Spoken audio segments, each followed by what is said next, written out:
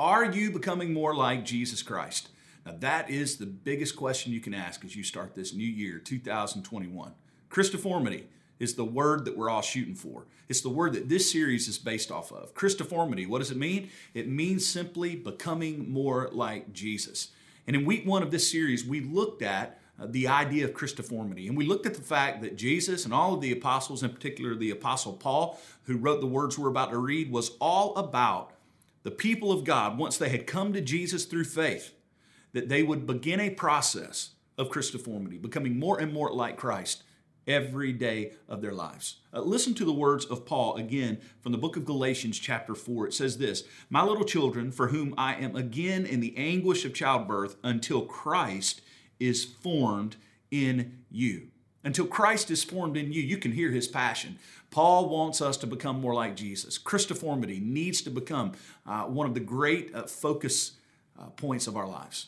And the question is it a focal point for you? Is it for our church? Is it what we are all about? This has become a new value point for Three Circle Church, the church that I pastor, the church that many of you are part of. Some of you are just tuning in across the world right now to check us out. If you want to know something we're all about, we're about Christoformity. We want you to come to Jesus, and then we want you to become more and more like Jesus every day of your life. Christoformity. Now, the word Paul used there, this Greek word for the word form, because there's a lot of different ways you can form. You can form up a house. You can form up stonework. You can form up all sorts of things. But this word is unique. It's the word morpho, and it means not an outside thing. It's an inside thing. It's an interior essence, life change. That's what Paul was looking for you and for all of us who would place our trust in Christ. And now, where do you begin with that? And again, most of us who live this life, what we think is, okay, we need to go do something initially. So what are we going to do to become more like Jesus? But the thing we learned last week is that Christianity and Christoformity is a lot more about who you know first than the things that you do. And the question is this: how can you imitate someone that you don't know? How can you copy someone, which is what Christoformity is, us imitating Jesus? How can you do that if you don't really know him? So week 1 was all about us getting to know him more clearly. And then when you know him, you'll love him. So loving him more dearly. And then if you know and love Jesus, he said himself that we will begin to obey him. So we follow him more nearly. So where are we going to go with this thing today? Because maybe you're thinking, okay, now's the time I go do something. I now get on a new Christoformity plan. But the next piece is still not what you do. Today, we're going to look at another important question. We asked the question last week, are you becoming more like Jesus? The question I'm going to ask you today is this: who is shaping you? Who is shaping you? Because today, the next thing we need to learn to hurdle towards, to propel our lives towards Christoformity is we need to know who we are.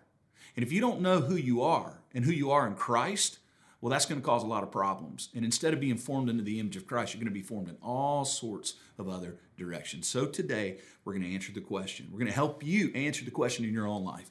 Who is shaping you? Because that is the next step to Christoformity.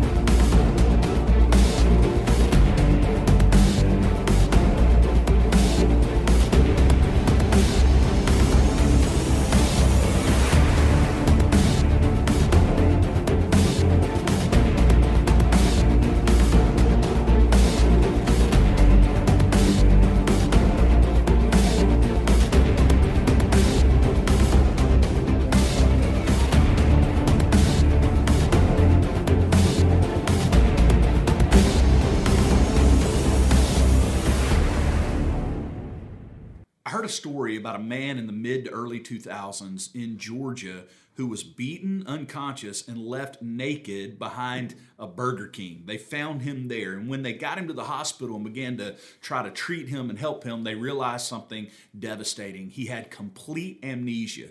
The man did not know who he was. His identity, in a sense, had been stolen from him by the people who perpetuated this incredible act of violence upon him.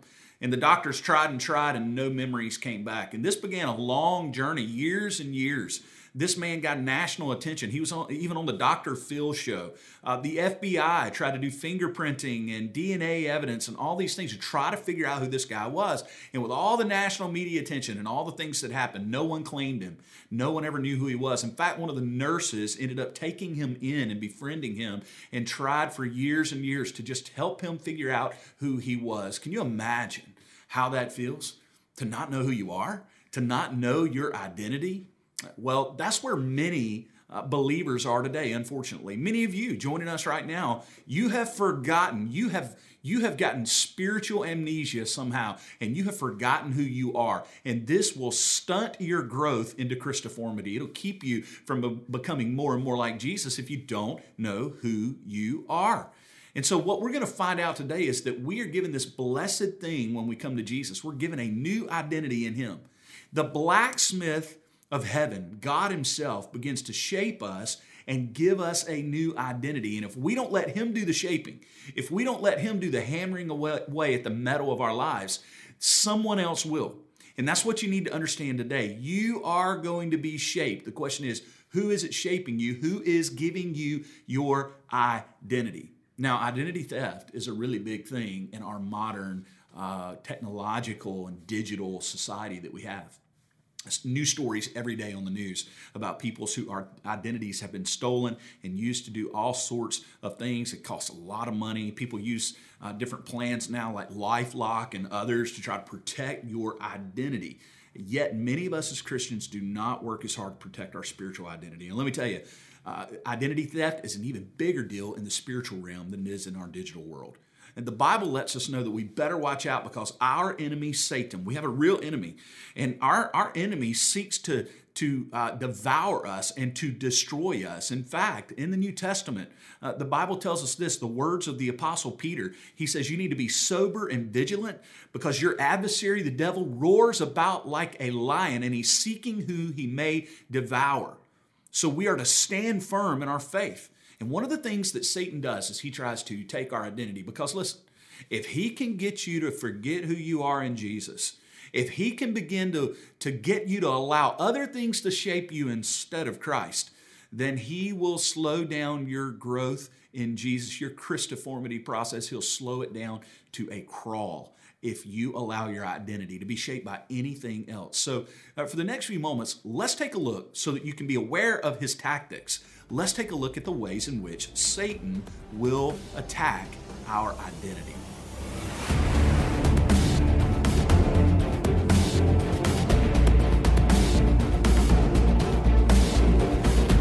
So as we take a look at the ways in which Satan attacks us, we need to be reminded that the Bible tells us that we are not to be conformed to this world. Listen to these great words in Romans chapter 12, verse 2. It says this, do not be conformed to this world, but be transformed by the renewal of your mind, that by testing you may discern what is the will of God, what is good and acceptable and perfect. Now let's talk about it because that is a Christoformity scripture right there. That's a verse right out of the Christoformity playbook. And how do I know that? Well, first of all, it talks about formed. It talks about being conformed, and it tells you what not to do.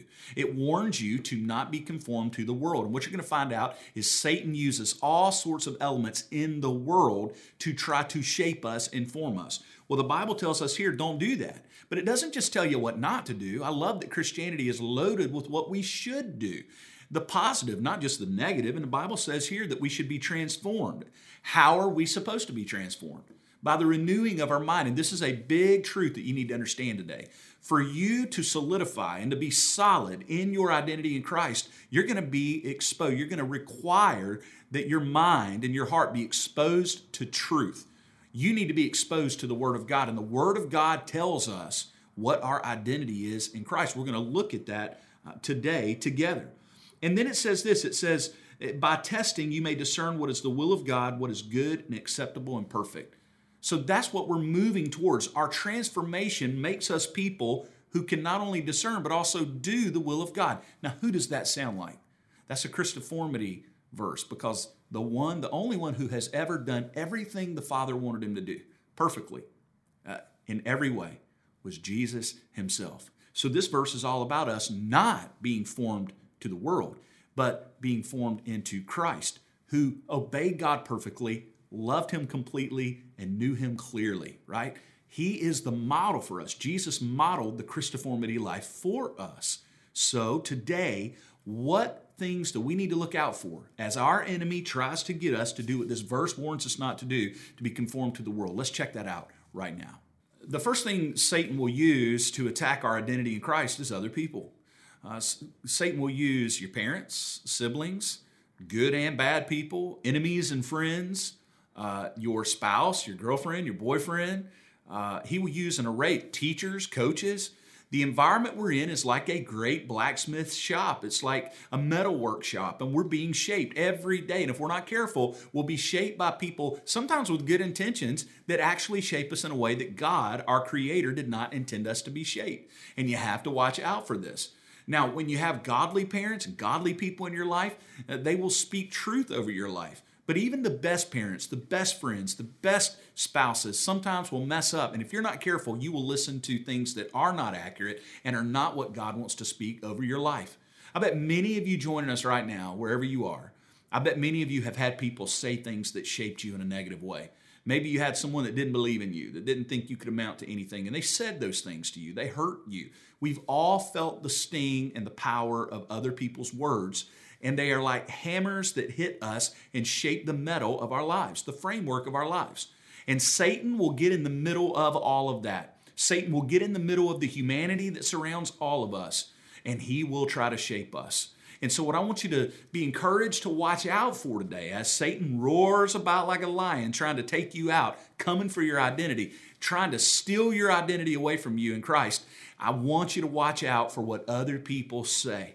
Sometimes even with good intentions, they will shape you negatively. And what you have to do is you have to watch out and be sure that you continually remember what God has said about you. Let's look at another way Satan will attack us, and it is this. He will use hurts, mistakes, and tragedies in our lives. He'll use the events of our lives. Sometimes you're so hurt that it begins to rob you of our identity. And I know so many people, some people that won't even go to church. In fact, some of you right now are joining us online, and you have been for a long time, but you have no intention of actually being a part of a church community because you've been hurt. You've been burned by a church. And what Satan did is he got in the middle of that, and he began to pull back on your identity, to know that you're part of a family. It's an imperfect family. It's not always perfect. Sometimes bad things can happen, but you're still a part of the family of God. And the Bible tells you to be a part of it, an active part of the family of God. And what Satan will do is he will attack that, and sooner or later you'll begin to forget you're even a part of a family. Also, Satan will try to shape you with your mistakes. The things you've done that you wish you could change, the things you regret, can turn into things that will hold you back. It'll bring shame into your life, sorrow into your life. And if you allow your mistakes to shape you, you're not listening to God, because God does not want your mistakes to shape you. And then other times, tragedies will shape us. Tragic things that happen. We lose someone we love. An accident takes place, a car wreck, a loss, a job that went away. You got fired, or you didn't get the job you wanted. So many things can happen in this life, and they can begin to shape us. I want to tell you today, God does not intend for those things to shape you. He intends for all of those things to grow you and push you forward in your Christoformity journey rather than hold you back. But Satan will get in the middle of all of that and try to use those very things to destroy you and to rob you of your identity. And then lastly, Satan will try to use culture to rob you of your identity. Media, social media, all these expectations that are put upon us by what you see every day. See, all of us look at other people's highlight reels on social media and we think, well, that's the way my life should look. Why am I not ripped and in shape like the guy on the magazine or the girl on the magazine? Why don't I have the big house, the perfect vacation? And what you don't realize is you're looking at everyone's highlight reel. It's not reality. Yet Satan will get in the middle of that, and he will try to shake you to the core of your identity and tell you you're not good enough and that you will never measure up. He'll make you feel less than purposeful and less than happy and joyful in your own skin, in your own life. Satan will get in the middle of this and try to rob you of your identity. But you can't let that happen. So how do you keep it from happening? Let me tell you how. You have to root your life. With your Christoformity journey, you're going to have to root your life, your identity, who you are. Not in what you do, not in what you achieve, not in what others say about you or your culture says about you, not in your mistakes and your tragedies. You must find your identity in who God says you are in Jesus Christ. And that is what Christoformity is all about. So how can we know who we are? Because that is a crucial part of the journey of Christoformity. Before you start doing a lot of stuff, you need to know God and you need to know who you are. Well, Blaise Pascal, an incredible physicist, among other things, great Christian, great theologian, he wrote these powerful words. He said this, "Not only do we know God through Jesus Christ, but we only know ourselves through Jesus Christ. We only know our life and death through Jesus Christ. Apart from Jesus Christ, we cannot know the meaning of God, the meaning of ourselves, the meaning of life, or our death apart from Jesus Christ." What I want you to know today is that you're going to find who you really are only in Jesus. And it's only when you really know who you are that you can begin to do and live the Christian life that you were meant to live. Christoformity doesn't start with what you do. It'll end up there. But it starts with knowing God and knowing who you are in Christ. Listen to these powerful words in 1 Peter. So now what we need to do is we need to go, okay, what has God said about us? Because you need to know this powerful truth. You're either going to be shaped by the world and all the things we just mentioned that Satan will use, or you're going to be shaped by what God says about you, and you're going to make that choice. Even as a Christian, I see so many believers that have accepted Jesus as their Savior, but they will not listen to Him about their identity. So let me ask you this. If we started in week 1 with loving God more clearly and loving Him more dearly and following Him more nearly, if we start there, then how can you follow someone that you love and know without believing what He says about you? Part of loving Jesus and following Jesus and knowing Jesus is trusting Him and believing Him when He tells you what He thinks about you, and believing Him when He says that He wants to define you and give you your identity. So what does God say about us? Well, we don't have time in this one teaching, in this one segment of Christoformity, to talk about all that God says about us and about who we are in Christ. But we're going to take a shot. We're going to look at a few things. And I love this verse from 1 Peter 2, 9 through 10. Listen to what it says. It says, "But you are a chosen race, a royal priesthood, a holy nation, a people for His own possession, that you may proclaim the excellencies of Him who called you out of darkness into His marvelous light. Once you were not a people, but now you are God's people. Once you had not received mercy, but now you have received mercy." 1 Peter 2, 9 through 10. Now, within this verse is some beautiful truths. They live in this verse about who we are in Christ. For the next few moments, we're going to take a look at some of the things this verse reminds us about when it comes to our identity in Christ, and it will propel us forward in our Christoformity journey. Let's check it out together right now.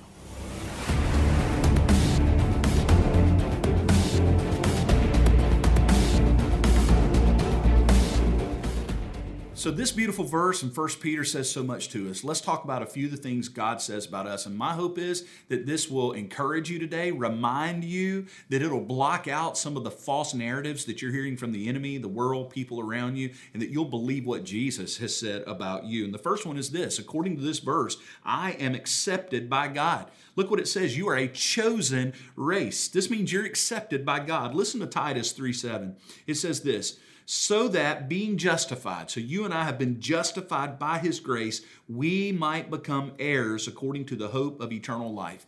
What this means is Jesus took away our guilt. Justified means God took away our guilt. We're no longer guilty. And because we're not guilty of sin, because of Jesus' sacrifice for us, this is what the gospel teaches us, then that means we are in the family of God. We are full-standing sons and daughters. We've been adopted by God, and this means we've been accepted by God.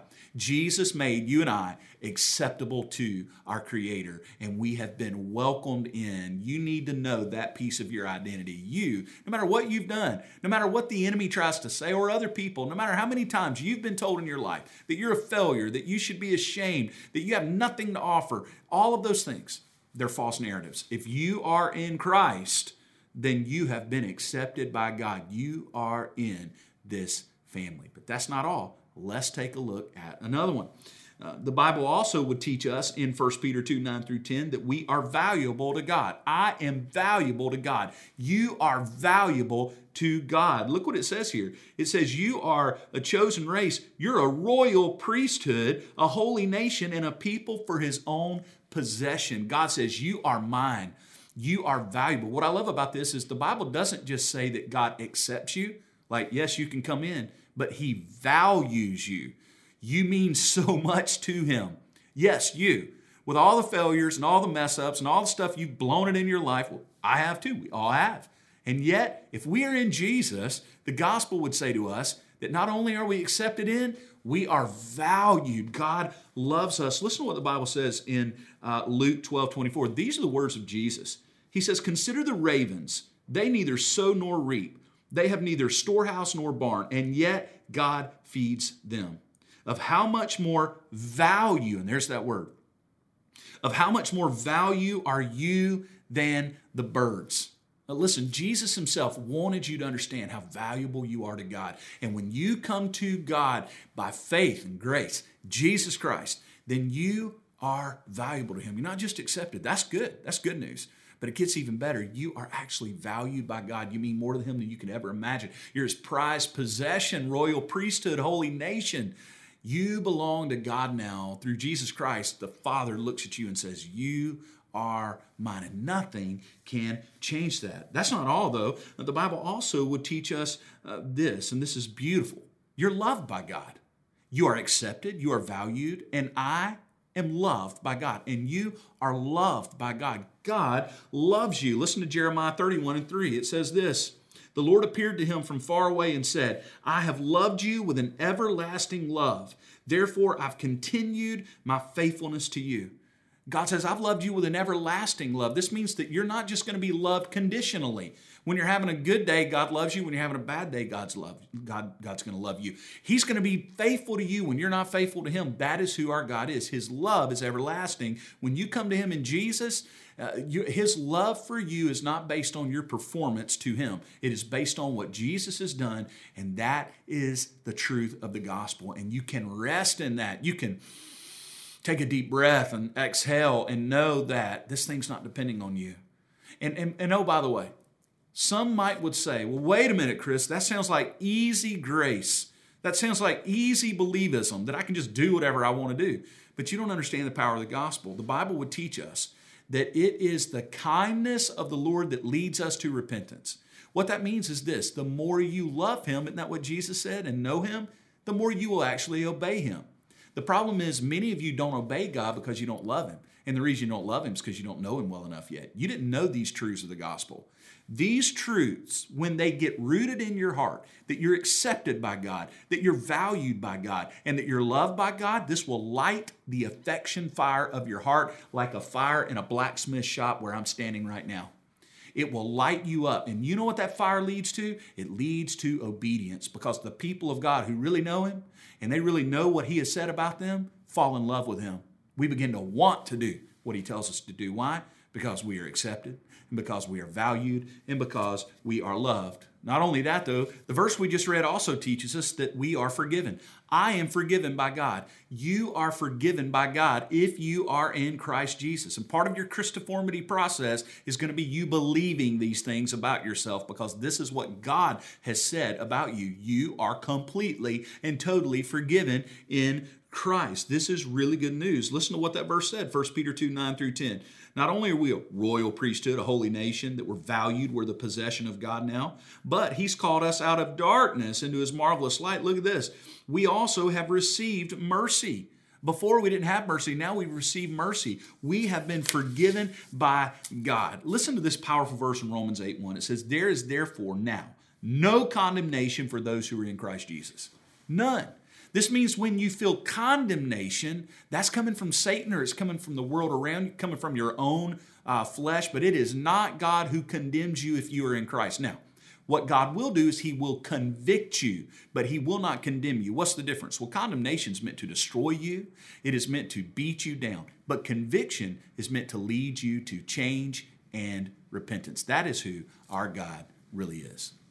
So as we look at what the Bible really says about us, tells us who we are, the last thing I want you to know is not only are you loved by God, valued by God, accepted by God, forgiven by God, you are also called by God. You're useful to him. God wants to use you for his purposes, for his kingdom. This is an amazing truth. Listen to Ephesians 2:10. Again, you're either going to believe the world or believe God, and I want you to believe God. That's part of the Christoformity journey. Ephesians 2:10 says this, "For we are his workmanship, created in Christ Jesus for good works, which God prepared beforehand that we should walk in them." Did you hear that? Created in Christ Jesus, that's when you were saved. You were created by God, but then you came to faith, given new life, regenerated in Jesus at your faith. And then Christoformity begins. And you know what part of your Christoformity is? Becoming more like Jesus? God uses you. He has plans for you. What this means is you have a purpose for your life. And the Bible says here that he has plans for you to do good works. This is pretty awesome. You have a purpose for your life. And maybe you woke up this morning and you didn't feel a lot of purpose. You thought, man, I don't know what I'm good for. I don't think I'm having a big impact. Let me tell you something. If you were able to get a breath into your lungs today, then there's a purpose for your life. God's not done with you. He's just getting started. And this is what God would say to you, about you. And the world will tell you all kinds of things. The world will tell you you're worthless, that you haven't achieved enough, that you need to do more, do better, that you're not even worthy of God's love.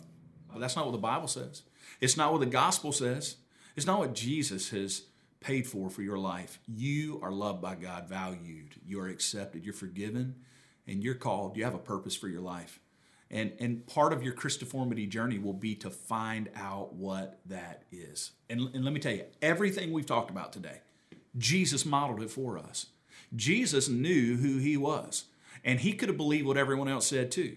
Jesus instead believed what his Father said to him. So why don't we take a look at the moment his Father gave him his identity? It's pretty amazing. Let's check it out right now.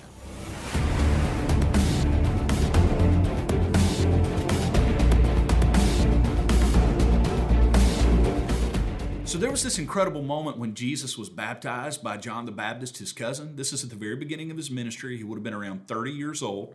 And listen to what the Bible says. Matthew 3:17 says this happened. "Behold, a voice from heaven said, 'This is my beloved Son with whom I am well pleased.'" And you know what we find in Scripture? We find that Jesus believed him. Jesus trusted who he was. In fact, what you're going to find next week is that the reason Jesus was able to serve people, able to wash people's feet, able to love people, able to give his life for us is because he knew who he was. He didn't need the world to tell him who he was. He didn't need the Jewish people, the religious system. He didn't need anyone to tell him who he was. His Father told him who he was. He believed him, and he was secure and rooted in his identity in his Father. So Jesus modeled all of that. Jesus knew he was valued by his Father. Jesus knew he was accepted by his Father. Jesus knew he had a plan for his life. Jesus would tell people that he only did what the Father told him to do. He understood that he had a purpose for his life. So if Jesus did that and you and I are trying to imitate him in this Christoformity journey, the question is, do you believe what God has said about you? Do you believe who you are in Christ is the real thing, that is who you really are, that is your identity? See, the gospel gives us such a better picture than any other system or any other way of believing that we could find. In fact, the Bible, the gospel, the scriptures addresses human depravity and human dignity.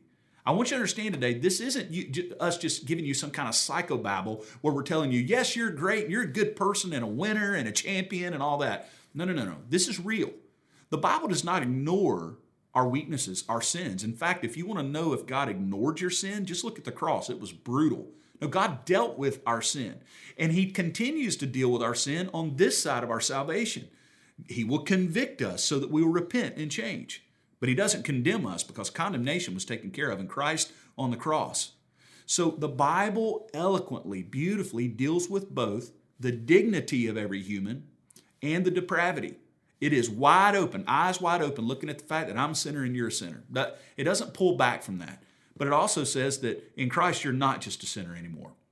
And see, there's two extremes that you'll find even in theological circles. There's this type of theological approach known as worm theology. You may have heard of it, you may haven't, but it's this idea. It's where people go, we are nothing but dirt and dust and worms. We're horrible. We're nothing but sinners. There's nothing good about us. We're just awful, and thank goodness God loved us and died for us, but we're terrible. Okay, that is an extreme that's not the gospel. It's not what God says over you. It's just not. And then there's another extreme, and it's a prideful extreme. It's where people go, you know what, we're awesome, and look at us. We're self-made people. We can do anything. A lot of prosperity gospel preaching goes into that, and it's just foolish. It's ridiculous because the Bible's clear. We're nothing apart from Christ. The Bible is clear. We have no spiritual power apart from Christ. So there is a tension there, isn't it? But it's a beautiful tension. And let me tell you, everybody thinks tension's so bad. Tension isn't bad. I mean, I love music. I like to play a little guitar. And do you know that my guitar doesn't play unless there's tension on the strings? In fact, the tension is precise. There is precision to the amount of tension you put on a guitar string. And then when you play it, it's pretty amazing. And I'll tell you what, a blacksmith that uses metal and bends metal, he knows how much pressure he can put on that metal. And let me tell you, there is a tension between our sin, our depravity, and between our dignity that God has given us. There's a tension there that we live in. All Christians, we all understand that we're weak. I know I'm weak. I know I've made mistakes and will make more. But simultaneously, I rest in the gospel. And I know what my true identity is in Christ. God sees who He is making me. God sees what He's doing in me. And I'm thankful for that. And you can be thankful for that. And not just thankful for it. Listen, you can rest in it because this is who God really says you are. See, in the gospel, in Christoformity, as we live this life, our actions that we will get to talking about, your doing in the gospel comes from your being who you are. So first, we are to be who we are in Christ. And that will lead, like a river flowing out of that, to what we do in our actions in our lives. And so today, I'll ask you again, who is shaping you? Are you letting the world shape you, or are you really listening to who God says you are? And when you listen to who God says you are, it will change your life, and it will light the fire, the blacksmith fire, shaping the metal of your life to Christoformity.